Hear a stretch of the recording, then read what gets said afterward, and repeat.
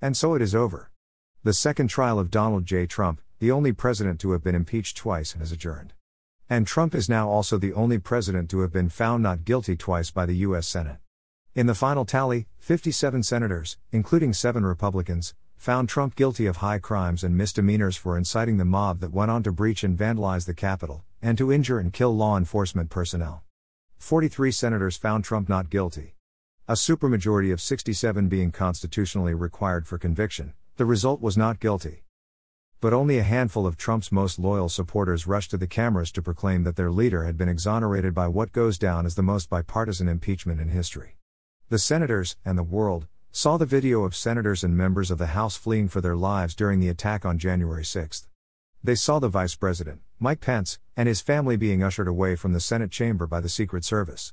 They viewed Trump's tweet of rage following Pence's refusal to attempt an unconstitutional coup by rejecting of the voters while saying, Mike Pence didn't have the courage to do what should have been done to protect our country and our Constitution. They heard testimony that Trump had sent that tweet moments after receiving word that the Vice President's life was at risk. Poor Mitch. It was too much even for Mitch McConnell, the Kentucky senator who, as Republican leader, had been solidly behind Trump for 4 years. Following the vote, McConnell took to the floor to declare that Trump was practically and morally responsible for provoking the Capitol riot. He added, Trump did not do his job. He did not take steps so federal law could be faithfully executed and order restored. I felt a momentary pang of sympathy for poor old Mitch. But after a second, 2 at the most, it passed. For unlike the 7 Republicans who voted to impeach, Mitch voted not guilty. And he did so with his usual display of hypocrisy, stating that it was unconstitutional to try a president after his term of office had ended. I have discussed before why this argument is without merit.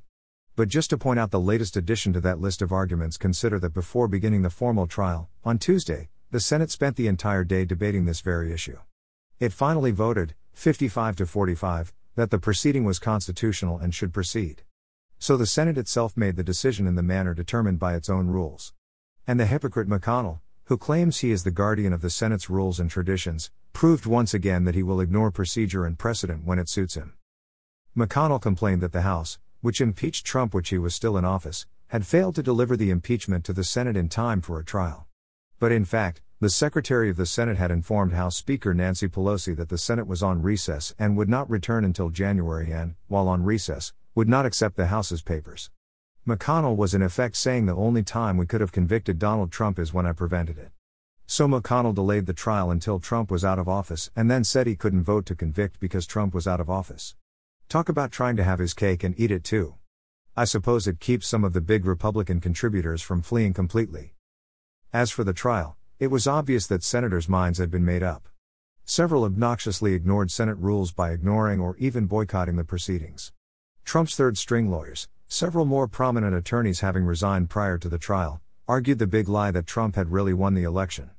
It is a lie Trump, the liar-in-chief, will be telling for the rest of his days. A little history. Just a little history. 6. Later, senators impeached Clinton in the House but acquitted Trump, Blunt, Portman, Thune, Crapo, Moran, and Wicker.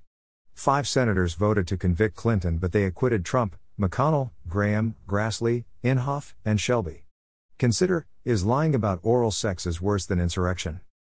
McConnell did suggest that Trump could still face criminal charges as a result of the riot. There is some support for such a move. I have mixed emotions on the wisdom of what would be seen by many as an unprecedented partisan action. It will be interesting to see if Attorney General Merrick Garland, who Mitch McConnell so famously snubbed, pursues the matter. And about Trump. In the end, McConnell did not do any better with Trump than Pence did. Trump issued a statement responding to McConnell, Mitch is a dour, sullen, and unsmiling political hack, and if Republican senators are going to stay with him, they will not win again, Trump wrote in a statement released by his Political Action Committee. He later added, the Republican Party can never again be respected or strong with political leaders like Senator Mitch McConnell at its helm. First Pence, then McConnell. And of course the 7 Republicans who voted guilty. And don't forget the 10 Republicans in the House who voted to impeach. There will be very little room left under the bus once Trump is finished throwing Republicans under it.